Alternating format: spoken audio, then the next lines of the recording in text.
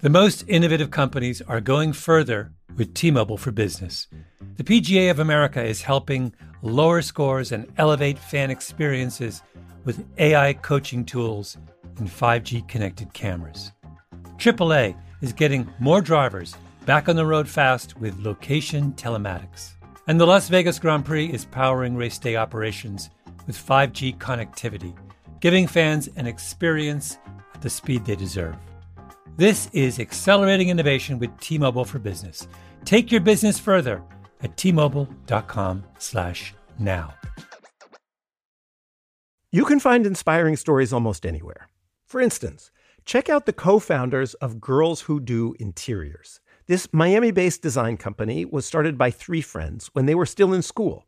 And right from the start, they turned to Chase for Business for everything from banking and payment acceptance to credit cards. And they handle them all in one place with the Chase mobile app. It's so important to have that kind of help when you're just starting out. Learn more at chaseforbusiness.com. Make more of what's yours. Chase mobile app is available for select mobile devices. Message and data rates may apply.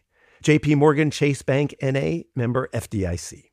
You know you've got a comeback in you. When you take the next step, you're going to make it count. For your career, for your family, for your life. You can earn a degree you're proud of with Purdue Global. Purdue Global is backed by Purdue University, one of the nation's most respected and innovative public universities. This is your chance. This is your opportunity. This is your comeback. Purdue Global, Purdue's online university for working adults. Start your comeback today at purdueglobal.edu.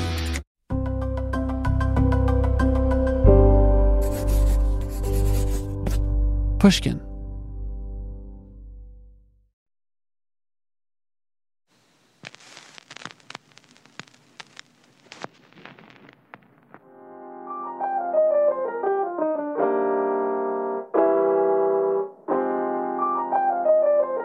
This is Talk Easy. I'm Sam Fragoso. Welcome to the show.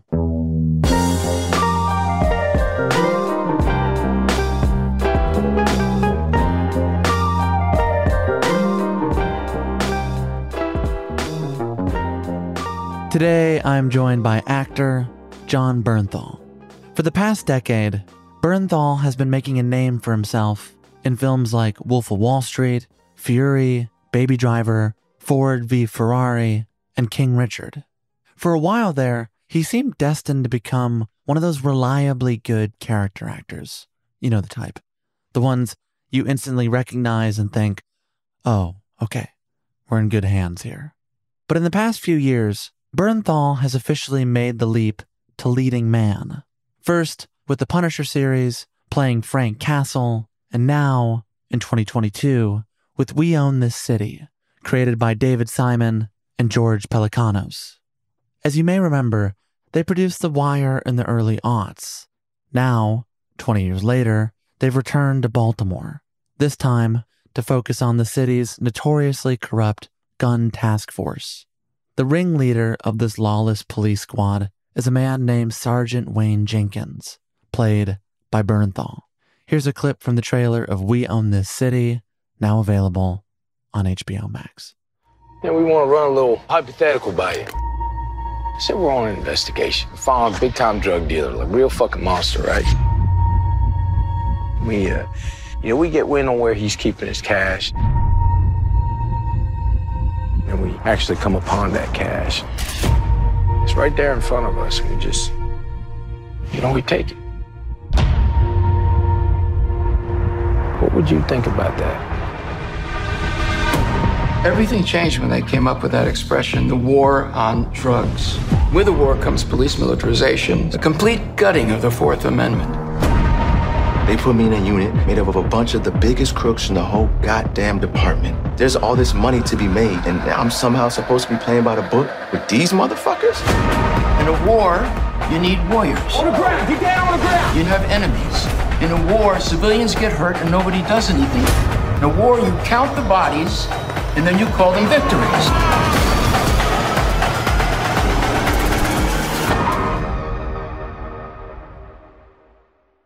The 6-episode limited series aired its finale this week, so if you haven't seen We Own This City, you can do so now on HBO Max. In keeping with the legacy of The Wire, the show sits at the intersection of journalism, advocacy, and drama. Like any Simon show, it tackles big ideas, this time around the war on drugs, the misinformation crisis, and police corruption. There's an authenticity and rigor to the work that I think made Bernthal uniquely qualified to star in We Own This City. In each role, Bernthal goes the extra mile in his preparation. He's profoundly curious in the people he's playing, so curious, in fact, that he's dedicated part of his life to amplifying the voices of those on the street. On his podcast, Real Ones with Jon Bernthal, he sits with cops, soldiers, activists, gang members, and first responders. His aim is to help tell the kind of authentic stories we don't hear enough of in the news. Stories of life on the margins, where mistakes are made, crimes are committed, consequences are faced, and hard-fought redemption is possible. So, on today's show, Jon and I talk about We Own This City, his bifurcated childhood in the DMV, using his aggression for acting, his transformative time in Moscow, the fateful night that changed his course, and how, as a father, he's grappled with these last 2 brutal weeks in America. Here is Jon Bernthal.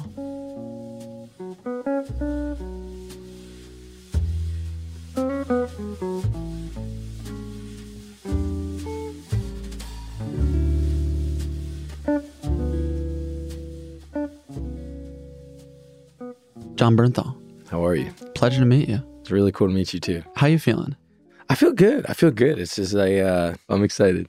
This new show of yours from David Simon, who made, of course, The Wire, is called We Own This City.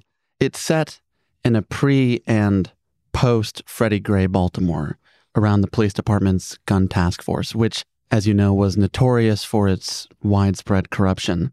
You've often said that you fundamentally believe in pursuing things that scare you. What about Sergeant Wayne Jenkins, the ringleader of this unseemly police force? What about that scared you? What about him scared you? Oh man, so much.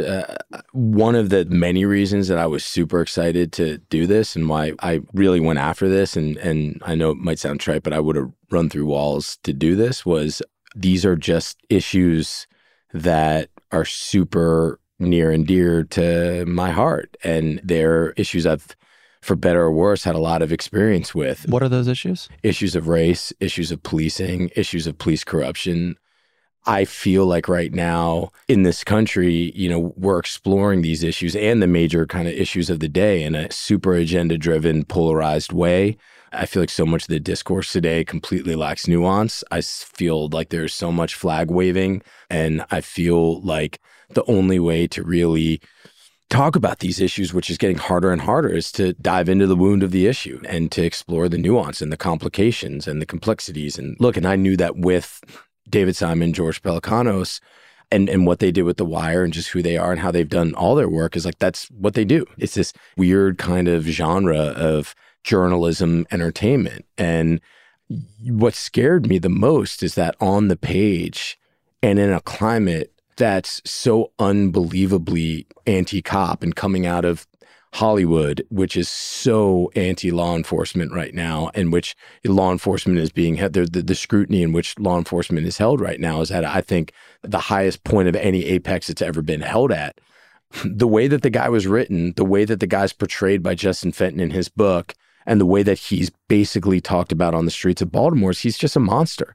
And the thing that David Simon said to me, when we talked about doing this, can't just make him a monster. Got to figure out a way to make it more than that. And what I found out quickly about Wayne through my research was, beyond anything else, man, he was super devoted to his kids, and that everyone to a person, cops that he worked with, cops that he got to know really well, whose lives and careers were completely derailed because of their proximity and their friendship with Wayne. Every person said about Wayne that he was a devoted dad. And to me, engaging in behavior that had the potentiality to keep you from your kids that you love more than anything in the world. And for me, there's nothing more important to me in the world than my wife and my kids. The crux of that conflict was something that scared the shit out of me. As you run towards this thing, we're talking around the 2-year anniversary of George Floyd's passing, on the heels of these tragic shootings in Buffalo and Texas. And as you mentioned, you've spent a lot of time with police officers, Army vets, men and women in the line of duty. How have these experiences informed how you're thinking both about policing in America in this moment, but also this gun culture that we do seem to celebrate? Without a doubt, the relationships that I've been able to make in my career, technical advisors, you know, cops, gang members, prisoners, soldiers, tennis coaches, whatever that is, I'm enormously grateful, and the relationships that I've made are sacred.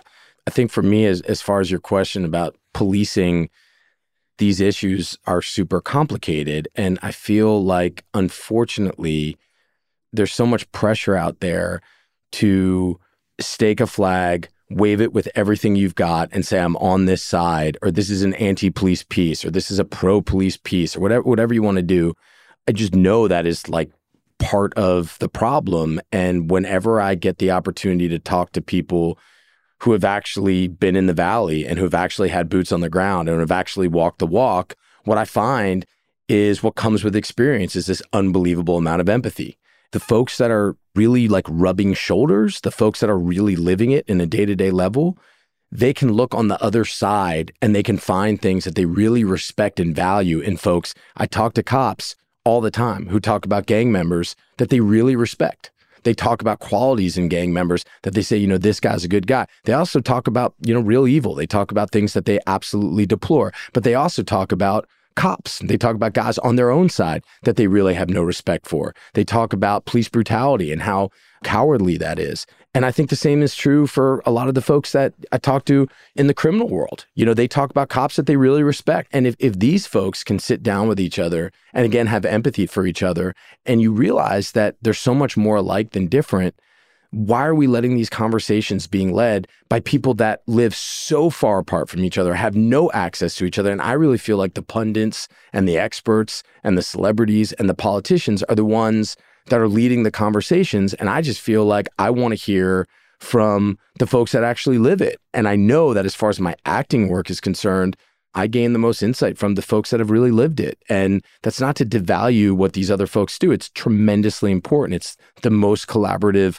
art out there, and everyone has real value. But for me, as far as like information, as far as what informs my performance, it's the folks that have actually lived it. They've actually experienced things. It's funny, something happened. The moment you started to answer that question, I saw you sort of in the wind-up of the answer have this trepidation about how to articulate how you feel in a way that you think will be palatable. This stuff is super sensitive, and we're making a show, like people on all sides of this thing have lost their lives. They've lost their careers. They've lost their freedom. Their rights have been violated. Like, it's really sacred and it's really sensitive. And I think the trepidation that you see in me and the hesitancy and why I don't want to sort of misspeak on this is that I really genuinely have real empathy and real love for the people on all sides of this thing. And I really don't want to alienate anyone. The only thing that I know doesn't work, and the only thing that I really want to alienate, is the absolute steadfast rigidity in saying those guys are the bad guys. I think that that's cowardice. And I think, again, we're making a show about police corruption in the height of the anti-police movement. You talk about my podcast. One of the biggest things that sort of fueled it and ignited it for me was, you know, in the wake of George Floyd, you know, I when that sort of came up and the movement and the uprising, you know, I went out there and I protested. I also saw on TV, I saw people throwing bottles at police officers. And yes, they were like masked, they were in riot gear, whatever that was. But each one of those people is a human being. Each one of those people is somebody's mom or dad, brother, sister, son or daughter. And like that really fucking affected me. Trust me, man, like I understand anger, like I understand rage, and I understand what, you know, watching what happened to George Floyd, what that brought up in me. But it was important to me to not say all police are bad. I would say that about any group. And so every time that I went out and protested, I also would stop by Newton Division. I would go, you know, say hello to my friends down there, and I would show some support down there as well. That was really important to me. So if I'm trepidatious about this and if I'm hesitant, I don't think that anybody deserves to be flippant about this. We're talking about, real shit. And the one thing I'm enormously proud of about We Own the City is I can say with my head held high that there was a real, genuine effort to tell the truth with that show and to respect the truth.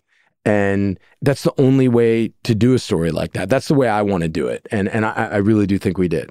You mentioned a few times how anger and aggression. Mm-hmm. You're born in D.C., but grew up in a place called Cabin John, Maryland. Mm-hmm. Your father was a corporate attorney who you said liked animals more than people. You're the middle of 3 children. Your mother, in contrast, loved people. She worked as a social worker. Yep, that's right. You had this rather tranquil upbringing in a suburban home, which you seemed to immediately rebel against the moment you could walk. Mm-hmm. You said in GQ in 2016, "One of my first memories is of a kid picking on my little brother. My brother was in diapers, and I remember punching this kid in the face and realizing, okay, this is what I'm supposed to do.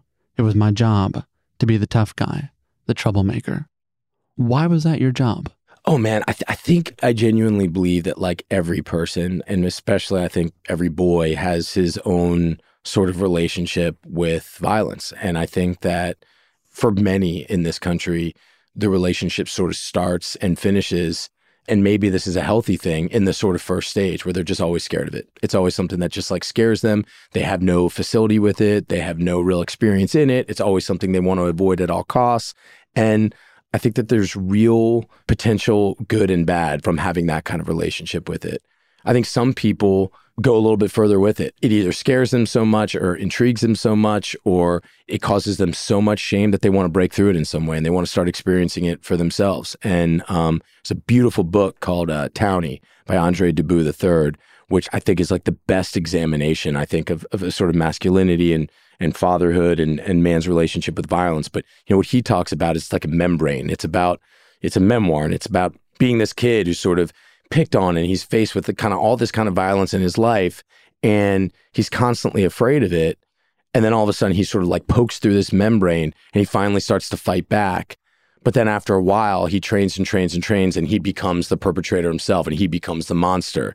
Until then he pokes through that membrane, realizes that, and then he eventually becomes an artist. He figures out a way to sort of utilize and transfer the fire of his rage and the fire of his anger and that violence into art and into positivity.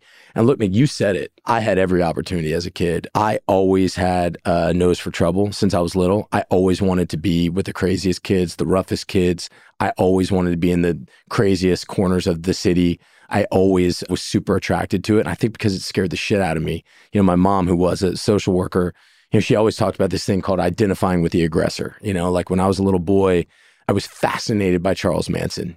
For me, there was no such thing as the idea of this like crazy hippie who killed people and painted with their blood was such a foreign thing growing up in DC. It was like so foreign that I was just fascinated with it. And so you were interested in Charles Manson. I grew up, fascinated in Michael Jordan. There you go, dude. To each their own. To each their own. To each their own. Well, you're Chicago, But I was fascinated with Michael Jordan too. But I think that there's something about that fear, again, that I, for better or for worse, I really ran towards. And I think that there's a big relationship with violence. I mean, I remember the first time that I got mugged as a kid.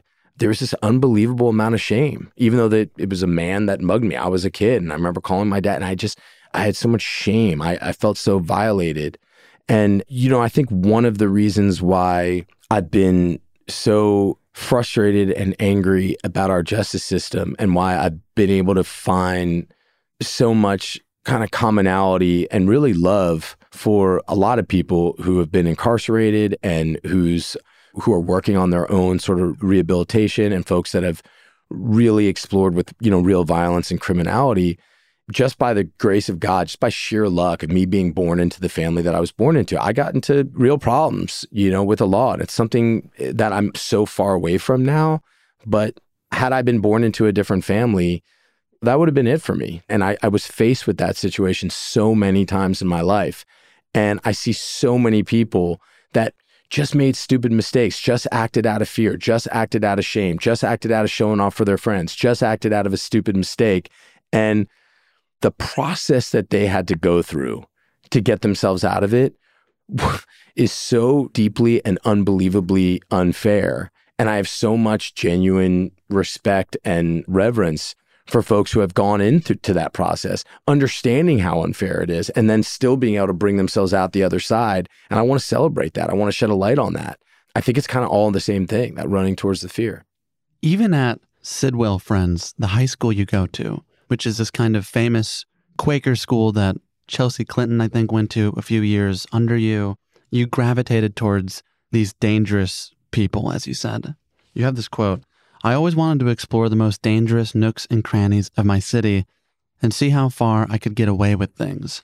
When you have brothers who are super high achieving, I think I pushed the boundaries because I wanted to see, would they still love me if I did this?"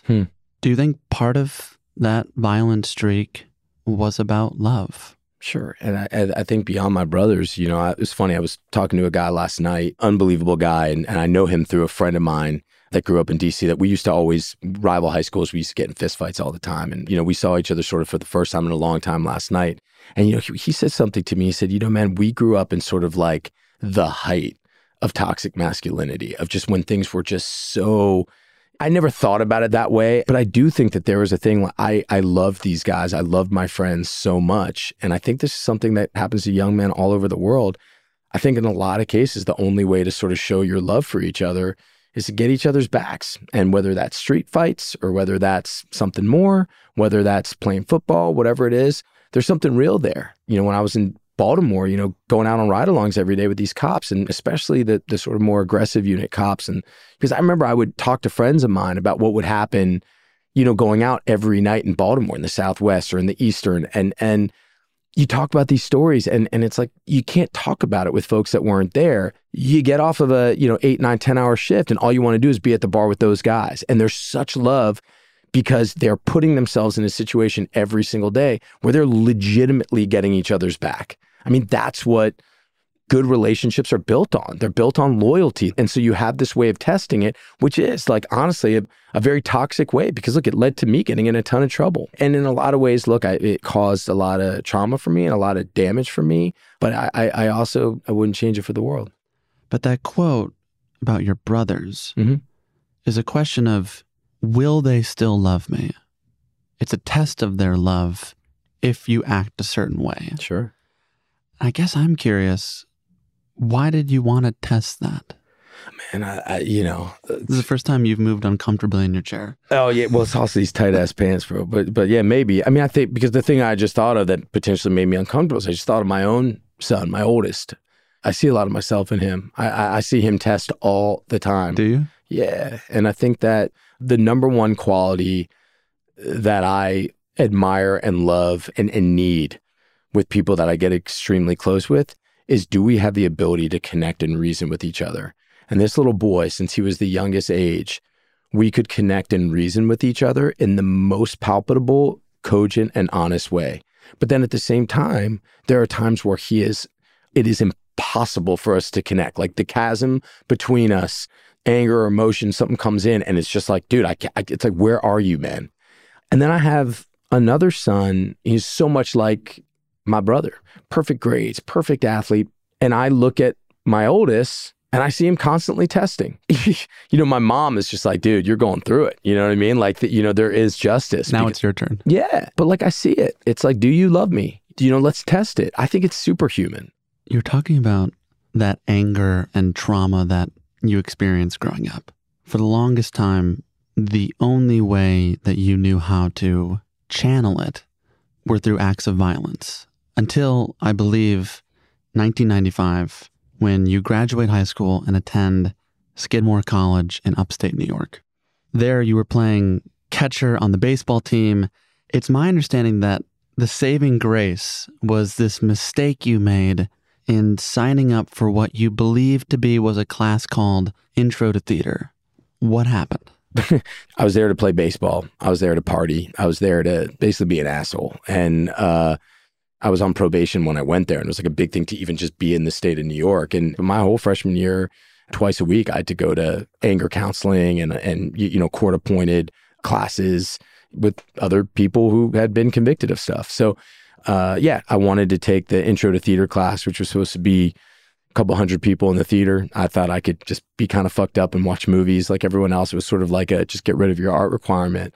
But me sort of being the asshole I was, I mistakenly signed up for intro to acting, which was a very serious 10-person acting class with a woman named Alma Becker, who ended up really saving my life. And it really is a testament to the power of teaching and the power of what happens when an adult really takes belief in a kid. Before she believed in you, there was this first assignment where she asked students to bring a prized possession, that meant a lot to them, and tell the class why it meant something to them. Do you remember what you brought in? Yeah, of course. Yeah. I mean, everybody had to bring in an assignment and sort of share this super important possession with the rest of the class. We were all sitting on the floor of the studio, which I thought was so ridiculous because there was perfectly good chairs there. But, it was a theater class and I'd never been around theater people before. And people were sharing these possessions and just emoting in the most open. I'd never really seen anything like it before. One young woman brought her Blues Traveler CD that her boyfriend had given her. She's crying her eyes out. One brought, I think, a pipe of their grandfather's. I just couldn't believe how seriously they were taking it. And I forgot to bring anything in. And it was so embarrassing because we were sitting in that damn circle and I'm looking at the clock and I'm listening to these things. And I know eventually this fucking thing is going to come to me. And I got nothing, man. I got nothing. And even in my full assholery of the day, to be like, yeah, I forgot. After these people are just sharing everything, it just wouldn't have worked. And it came to me and I grabbed my catcher's glove and I just kind of launched into this story about how my mom had bought me this glove on her deathbed. And I just lost myself in the story. And my mom's alive and well in DC and still alive. And the story just took me to a place that I'd never gone before. I got super detailed. I talked about, having a catch with my brother and talking about mom. And it was I saw it and I was crying my eyes out and everyone in the room was crying their eyes out. And nothing like that had ever happened to me before. But what's crazy is that moment, which I ended up for years having so much shame about, because it was just lying, Alma at that point was literally and is, besides my mom and my wife, the most important woman in my life without a doubt. And I had so much shame about what I did. But that moment in that room, launching into this bullshit lie, was actually the exact kind of acting that I love doing, that I want to do, that I try to get into that pocket of, where you're going on pure imagination, letting your emotion flow. And even though it was all bullshit and all a lie and it was shrouded in shame, it was totally fucking honest at the same time. It's crazy. That moment changed my life. Not only did it change your life, but it moved Alma so much that she had faith in you as an actor to then later encourage you, as you said, to go to Moscow and study at the Moscow Art Theater. She helped you apply in 1999 at age 23, a decade after the fall of communism. You moved there.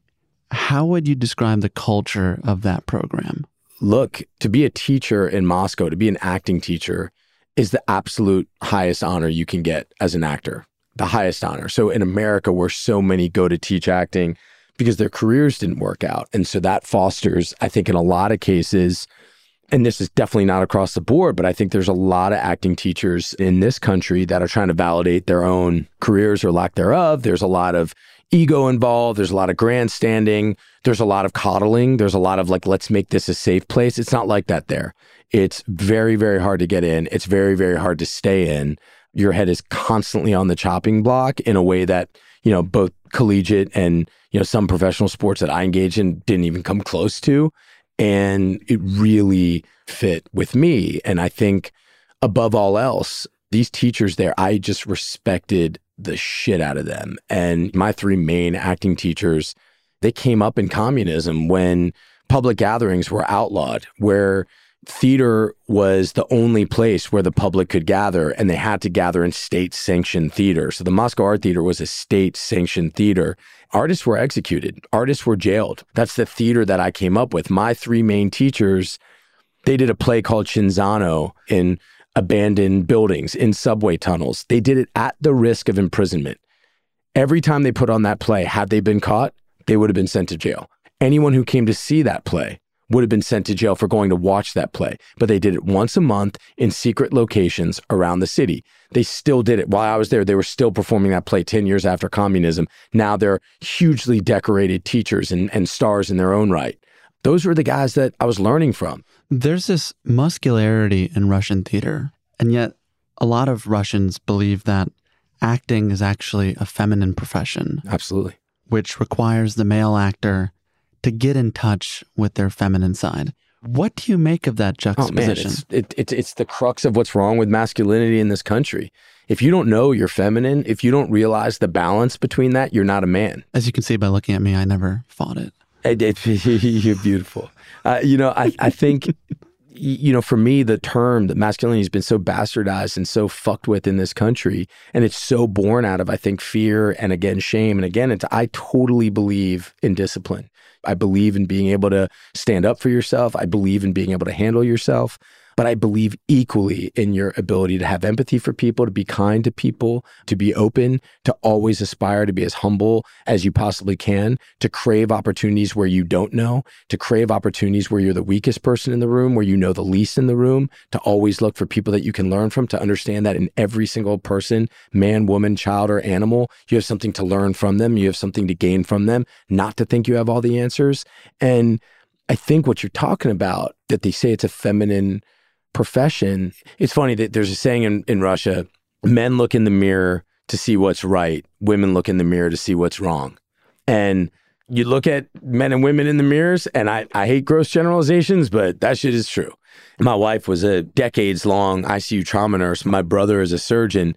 They'll tell you a million times. It's the young guy who comes in full of tattoos and muscles, who in the operating room is screaming his ass off, crying, begging for mercy. And it's the older woman that comes in that has strength unlike anything you've ever seen before. And I just, for some reason, we don't associate that in our country. We think it's about being a man. And I don't know. I think, once I got much more into martial arts and especially boxing and got to spend real time among real fighters and got into fighting myself, in a real way, not in a bullshit, shame-filled, jokey street fight way, but, actually, getting in the ring with real fighters and understood honor and humility.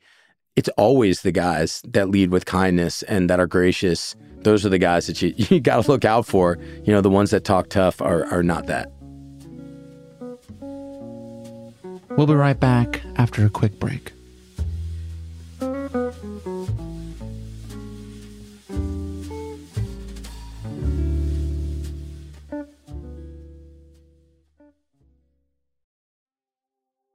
Hello. Malcolm Gladwell here from Revisionist History, my podcast about the overlooked and the misunderstood.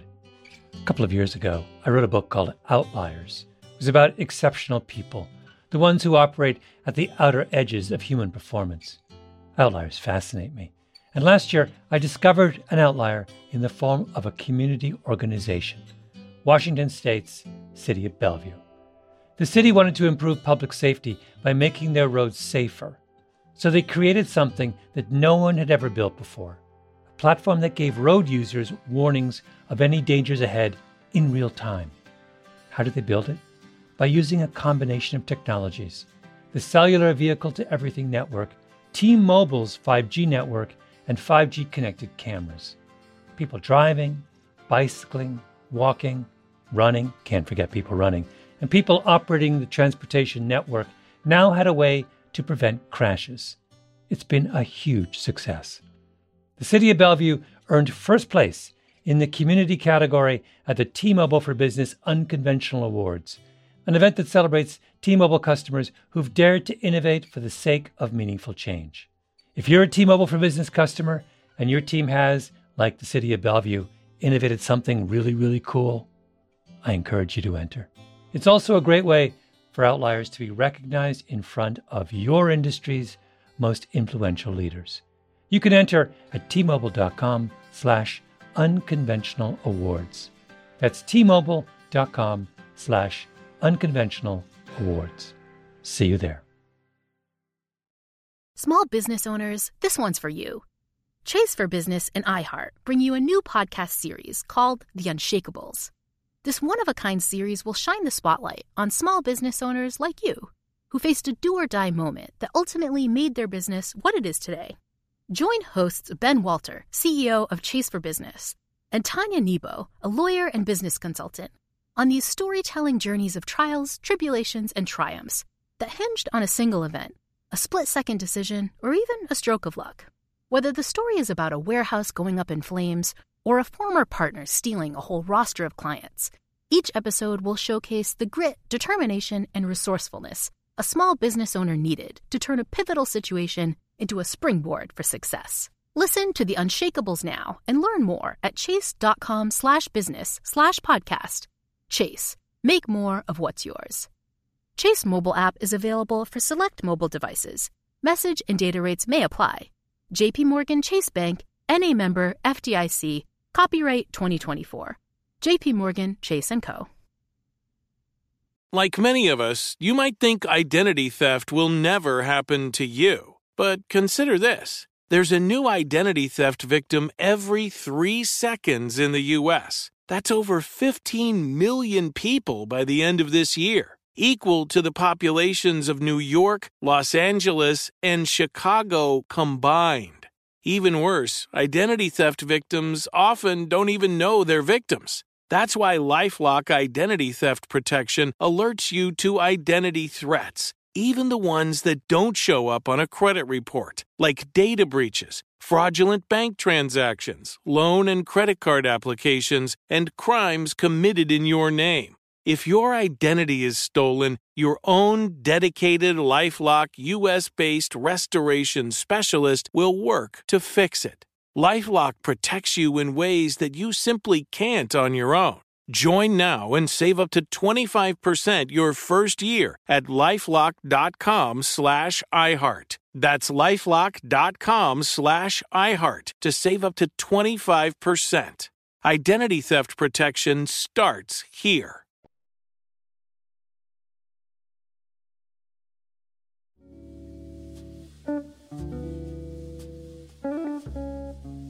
When you leave Moscow and come back to America, on that first night back home, you meet Erin, right? Yeah.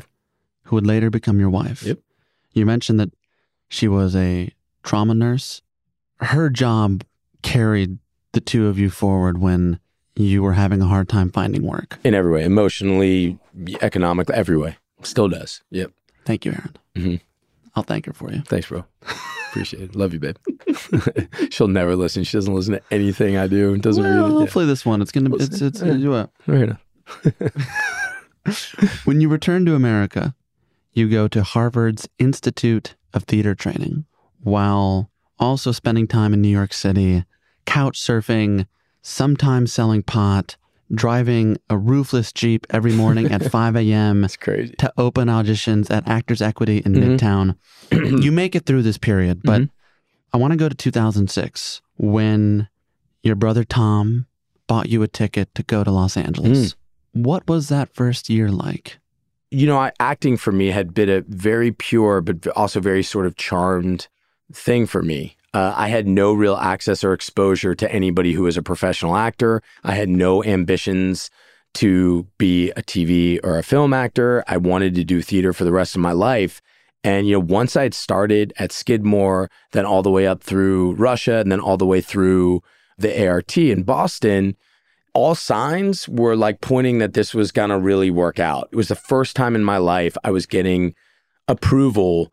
You know, I played some sports, but not that well, you know, Division III baseball. Like I had never really done anything that made people say, holy shit, in a good way. Yeah, where adults gave you attention in a positive way. I could get tons of it in a negative way. And I was always holy shit in that way. I could make other people be like, oh, that guy's crazy. That guy will do shit no one else would do.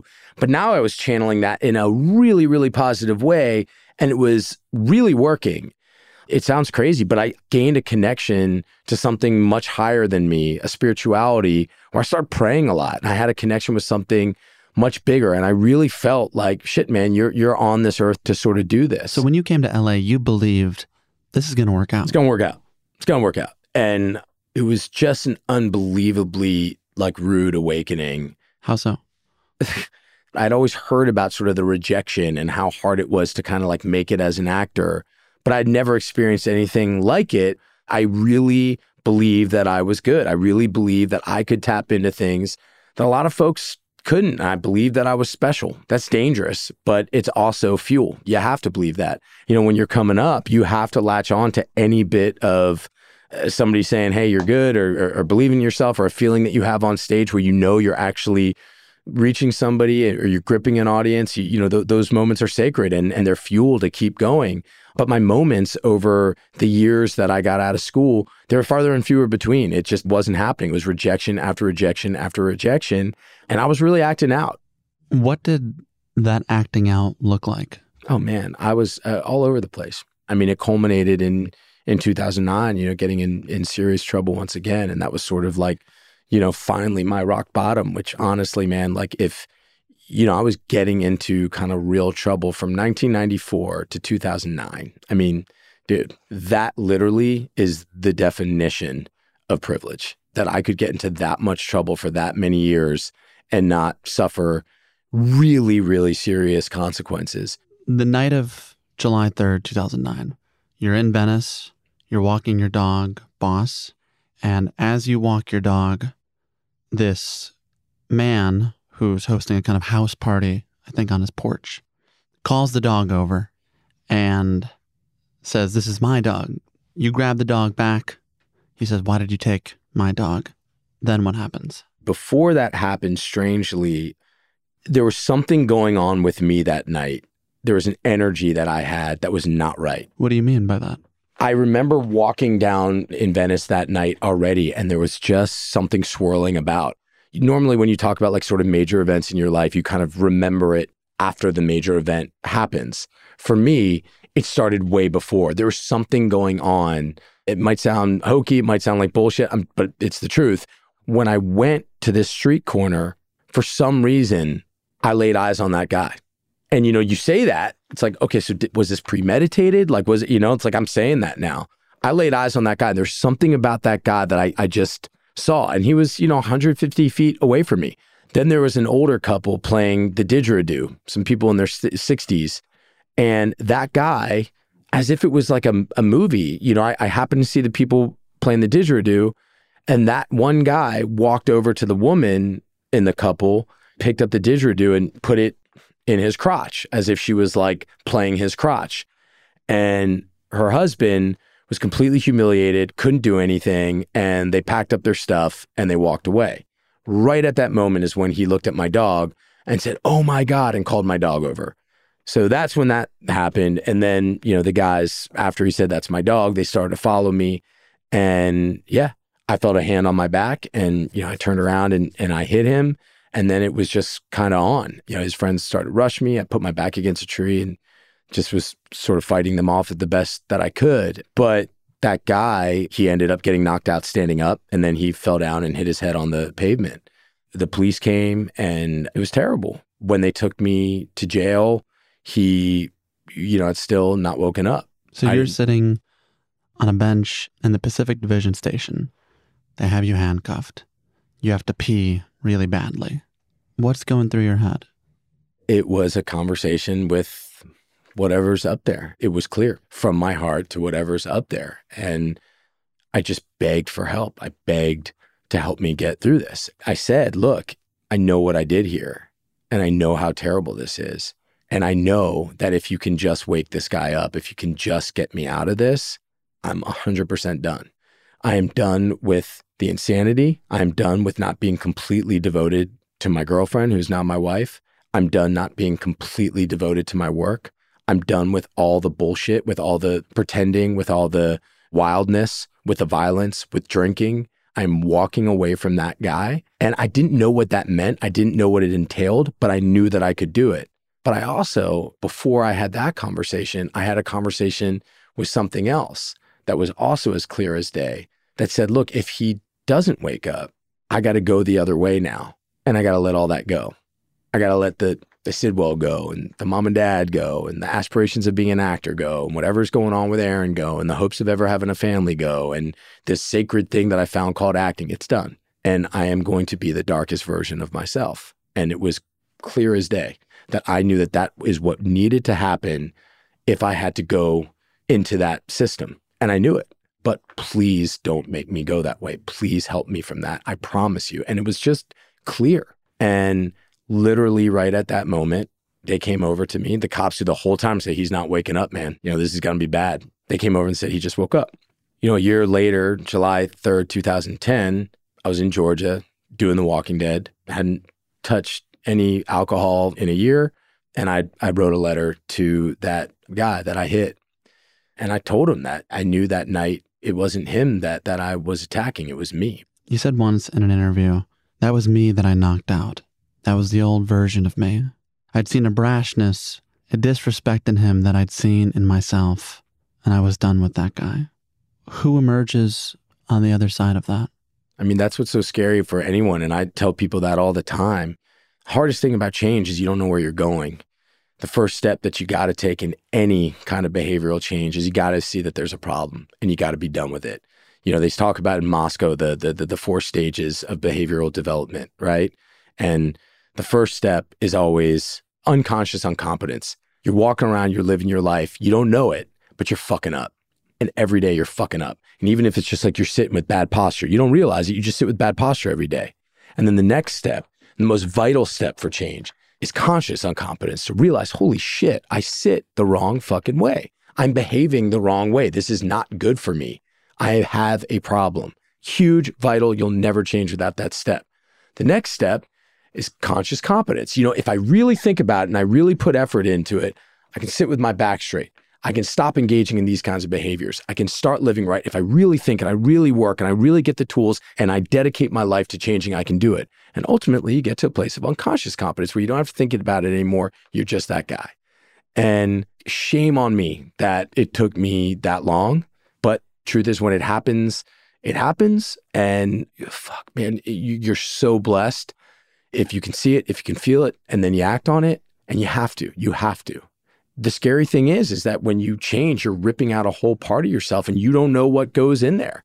So you got to start filling it with other things. You got to start filling it with art, with love, with reading, with with positive things that you can fill in that hole. But I didn't know how to be the not wild guy, the guy that went out all night, the guy that, was ready to do whatever at the drop of the hat. I didn't know how to be that guy, but I knew I wouldn't do that. So I had to start filling it with other things. And it happened remarkably fast. The Walking Dead came, and The Walking Dead to this day, in a lot of ways was really the best job I ever had for so many reasons. I needed that job when it happened. I needed to be around those people, to be a part of that family, to be around young artists who were raising kids, who were committed to their husbands and wives.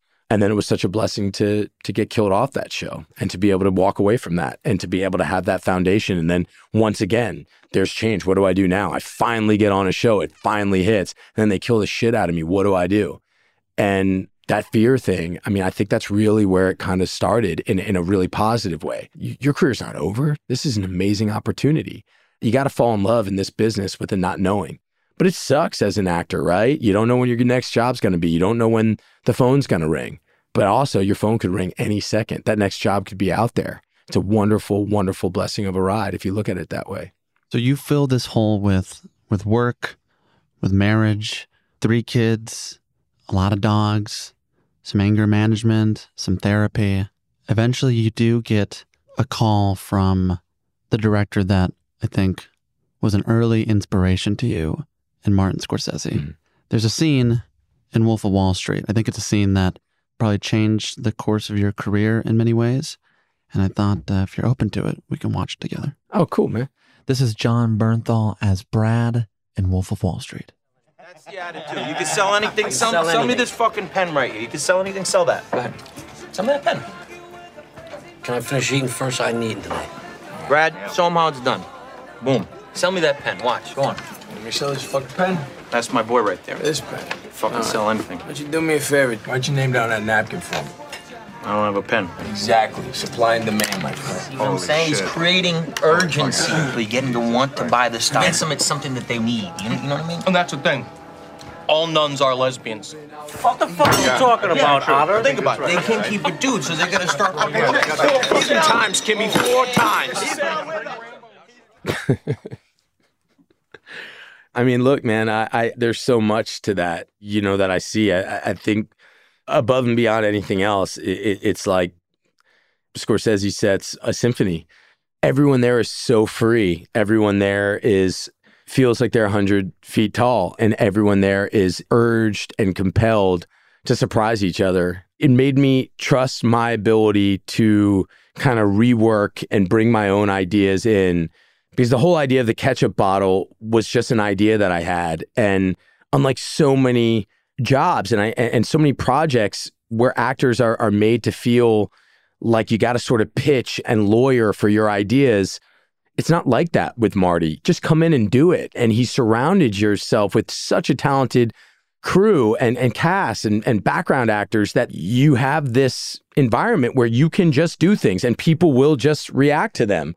That's one level. I just knew that I wanted to play the annoyance of that scene and listening to these motherfuckers, and I could physicalize it by just saying to the woman who played the waitress that day, who, by the way, was a Broadway actress, that's who's doing background work. I said, hey, just do me a favor, bring me my cheeseburger last. So I'm already pissed off I don't have my cheeseburger. I got to listen to these fucking people. Then I said to the prop guy, I just need an empty bottle of ketchup. So now I'm listening to these fucking assholes. I don't have a cheeseburger. They got a cheeseburger, but where's my fucking ketchup? So the whole scene, I'm asking for the ketchup. Nobody knows I'm going to do that. I don't need to tell anybody I'm going to do that. Scorsese doesn't know you're going to do that. Hell's no. No. You don't need to tell him. He's watching everything. And then on the way to work that day, Leo was walking to set, and on the conversation that he had with the security guard for the day was, hey man, I had a job interview with the real Wolf of Wall Street, with the real Jordan Belfort. Oh yeah? Yeah. What he did is he handed me a pen, said, sell me that pen. Leo told us that right before we started shooting the scene. He told us that story. And in that take, he just happened to bring out the pen and said, sell me this pen. So it was all improvised, all live, fully working together. And then when I threw the ketchup bottle on the ground, everybody just reacted to it. And then without any cue, the background actress who's playing the waitress runs over with a new bottle of ketchup. It was every day, every scene, every take. And I felt with Marty, I just never felt, he's the mountaintop. He's my favorite director. He's the best of all time. His movies are my favorite. And he saw me. He saw every little thing that I did, every little idea, and his ability to make things so easy and flow so naturally and to capture the electricity of spontaneity while also preserving how sacred and special, those moments between action and cut are. My theory on it is anyone in art, and I think in business, I think in pretty much anything, anyone who tries to control you, tries to hamper you, tries to manipulate you, who tries to hinder you, there's no more of a telltale sign of mediocrity than that. You'll never get beyond mediocre. It might kind of work, but it will never be great. But the greats, the great athletes, the great musicians, the great directors, the great performers, the great business people, I really believe are people who can inspire, who can bring in the great people, and then who can let them fly and urge them to fly. And literally the meter on how happy I am on a set is directly proportional to how free the set is and how inspired the set is. And that's not just with actors. It's with every crew member. Every single person knows that their opinion and their art and their process and their work is valued. It's encouraged. That just slaughterize, obliterate hierarchy on sets. It is the downfall. And the second you go on and you have actors acting like they're more important or director acting like he's King Dick, second you see that, to me, I know this shit ain't gonna work. There's leadership and there's people say, hey, come with me, follow me, watch this. But the great leaders also give that up and say, okay, now I'm following you, what's up? And it changed the way I work and really made me fall in love with screen acting in a way that I thought I would never, it would never happen, not in the way that I love theater acting. The arc of this is really remarkable because you come of age watching Robert De Niro in Scorsese films, expressing and articulating an anger and rage that you only understood in violence, in physical combat. And you saw this actor in De Niro that captured that energy, that rage, and used it for art. 35 years later, you find yourself in a Scorsese film. Once you've reached that pinnacle, how do your dreams change? Wow. I mean, I have this tattoo on my wrist with Alma's name, and it's the symbol of the Moscow Art Theater. It's a symbol of a seagull. And the seagull is a very famous Chekhov play, and it was the first play of the Moscow Art Theater. That's why the seagull is their symbol. And what the seagull represents to me is the play The Seagull is about all these artists, the health or lack thereof of the relationships they have with their dreams. And you've got successful writers, aspiring writers, successful actors, aspiring actors. They're all in love with the wrong people. And it's all this just sort of like crazy comedy tragedy that ultimately ends in the lead character committing suicide. And, he's in love with this woman, Nina, that he calls her seagull. And what he does is he shoots a seagull out of the sky and gives it to her. And to me, the whole point of that play is that the only way you can have a healthy relationship with your dream is if it's flying in front of you and you're chasing it. It's never about attaining it. You got to be able to follow it no matter which way it goes. There's no such thing as having a pet seagull. You can't touch a seagull. You can't attain it. The only way you can attain it is if you kill it, but then it's dead. So the healthy relationship is it's flying and you're following it. That's how I live my life. I've found days on set since then that were just as fulfilling, but I'm looking for more. I'm hungry to challenge myself deeper. I'm hungry to scare myself more, and I'm really hungry to create my own stuff. I'm just as hungry as I was, as you say, in 2006 when I was crying into my pillow saying this is never going to happen. But I think it's in a much healthier way. There's an excitement behind it. I'm enormously lucky and enormously blessed. As you move forward, you've renegotiated that relationship to chasing your dreams, to guilt and shame about the past. I keep thinking about your 3 kids. You were talking about them in the beginning. And you and I are talking on this week that is hard to even give language to it. 100%. What's happened in Texas. And I'm sure as a father, you've gone back and thought, how do I protect my kids? What do I say? And I guess as we leave, what do you say to your kids to move forward? Every morning that I drop my kids off at school, I always say the same thing. Be bold, be brave, be beautiful, and be kind. I say it to them every day. We failed, man. Like we failed. We've failed.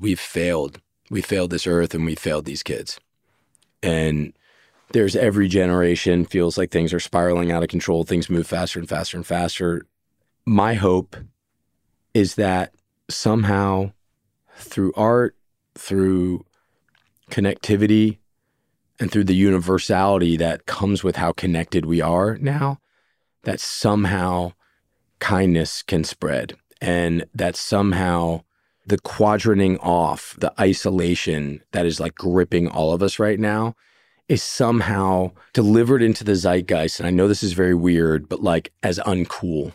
It's not cool to just be staring at your phone all day. You got to go out and connect. You got to go out and seek relationships and find empathy. I think the kids, they got to see the world. They got to see other cultures. I just came back from Colombia. It seems like there's a lot less tension on the streets. There's a lot less posturing. There's a lot less worrying about how everybody else is doing what they believe. And there's a lot more folks trying to connect. I think you're right. But that thing you mentioned about how we failed this moment, that failure seems to weigh on you. Oh, yeah. Fuck yeah. Dude, for me, I don't know if you have children, man, but like something happens. It's like, I don't matter anymore, man. Like it doesn't matter. Like I exist for them. Like I do. I give anything up. I give my life up in a heartbeat for them. And I know the answer's got to come from them. And it's crazy to be in this country and to know that you're providing a life for your kids. You're leaving them in a place that's worse than what you had. So I think we got to prepare them. And I think that like that means in all ways. I don't shield my kids from stuff. My like parenting style, for better or for worse, is to try to be with them through everything, to be by their side, sometimes in front of them, sometimes behind them, sometimes by their side, but to say, hey, look, this is what this is. This is daddy's perspective on this. This is how I've handled it. These are the mistakes I've made in this. You're going to have to make your own choices. This is what I think you should do. You're going to have to figure this out. But fucking be brave and be bold and be beautiful and be kind. Like, be kind. You mentioned kindness and empathy throughout this. I'm torn between wanting to believe that those qualities can spread and then feeling rather hopeless about that. Why do you feel hopeless about them? One thing that shook me is that in mid-March of 2020, the world comes to a halt. We go through this pandemic.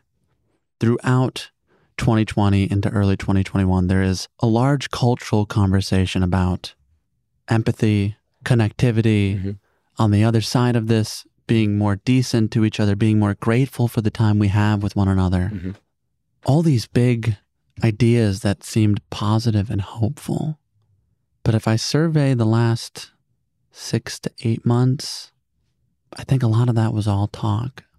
So that's where I don't know if our words, in this case, your words, which I think I do believe in my core, that do move me, that I want to have faith in. Sometimes I think, will they just remain as words? And I hope they don't. Look, man, for better or for worse, in this conversation, what we decided to kind of focus on a lot was my history with fucking up, making bad decisions. Even though I had every opportunity in the world not to, I kept fucking up. I kept being violent. I kept betraying people. I kept hurting people. I kept violating my family, violating my own sense, getting breaks, getting out of shit, kept going.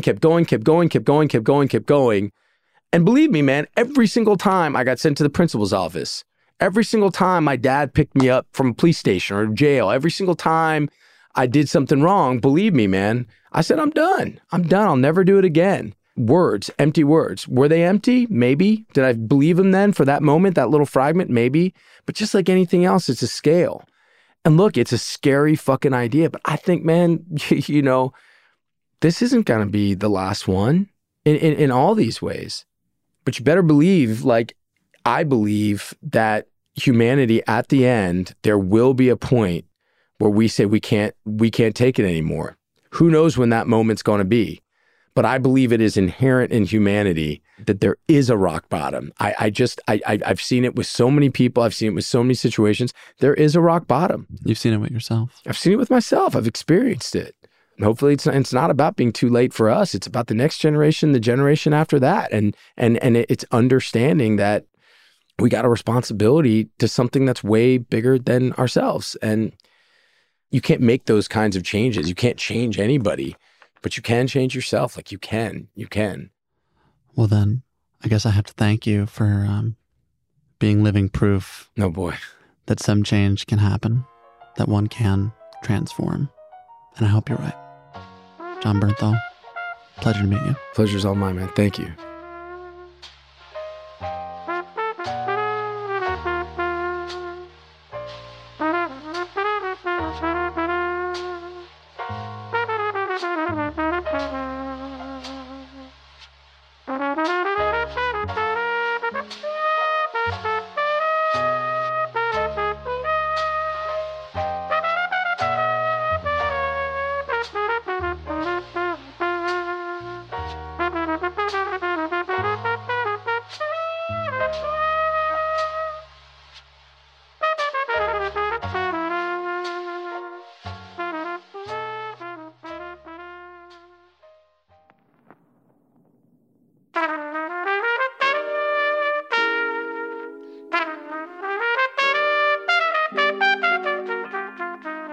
And that's our show. Special thanks to Chase Lehner, Sloan Kessler, Narrative PR, HBO Max, and of course, Jon Bernthal. You can watch his new show, We Own This City, on HBO Max. You can listen to his podcast, Real Ones with Jon Bernthal, wherever you do your listening. And you can watch him in Sharpstick, the new film from Lena Dunham, later this summer. We'll include links to all of that and more at talkeasypod.com. If you enjoyed today's talk, I'd recommend others with Bill Hader, Cate Blanchett, Matthew McConaughey, Questlove, Laura Dern, and Tessa Thompson. To hear those and more Pushkin podcasts, listen on the iHeartRadio app, Apple Podcasts, Spotify, or wherever you like to listen. You can also follow us on Twitter, Facebook, Instagram at TalkEasyPod. As always, this show would not be possible without our incredible team.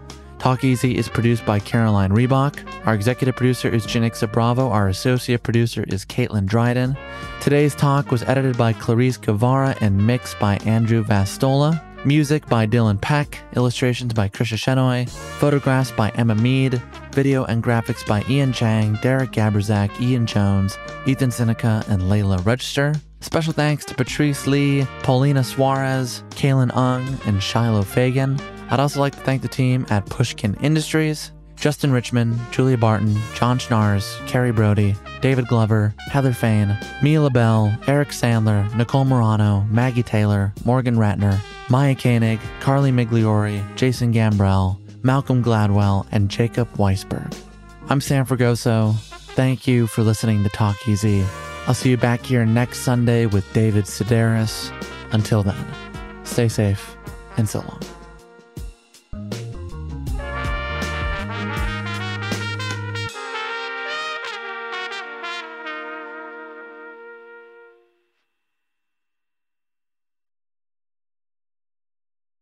The tradition of breaking tradition continues with the return of the Unconventional Awards from T-Mobile for Business at Mobile World Congress. This is an event that celebrates innovators whose bold actions took their industries to new places.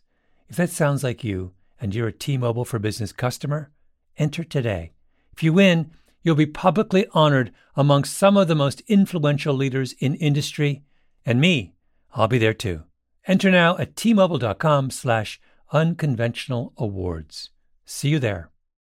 Smart journalism. Fascinating topics. Words that describe CNN's podcast, The Assignment with Audie Cornish. Last year, the Army missed its recruitment goal. It had 65,000 spots to fill and came up 10,000 short of that target. Why is it so hard to recruit? How's the Pentagon responding?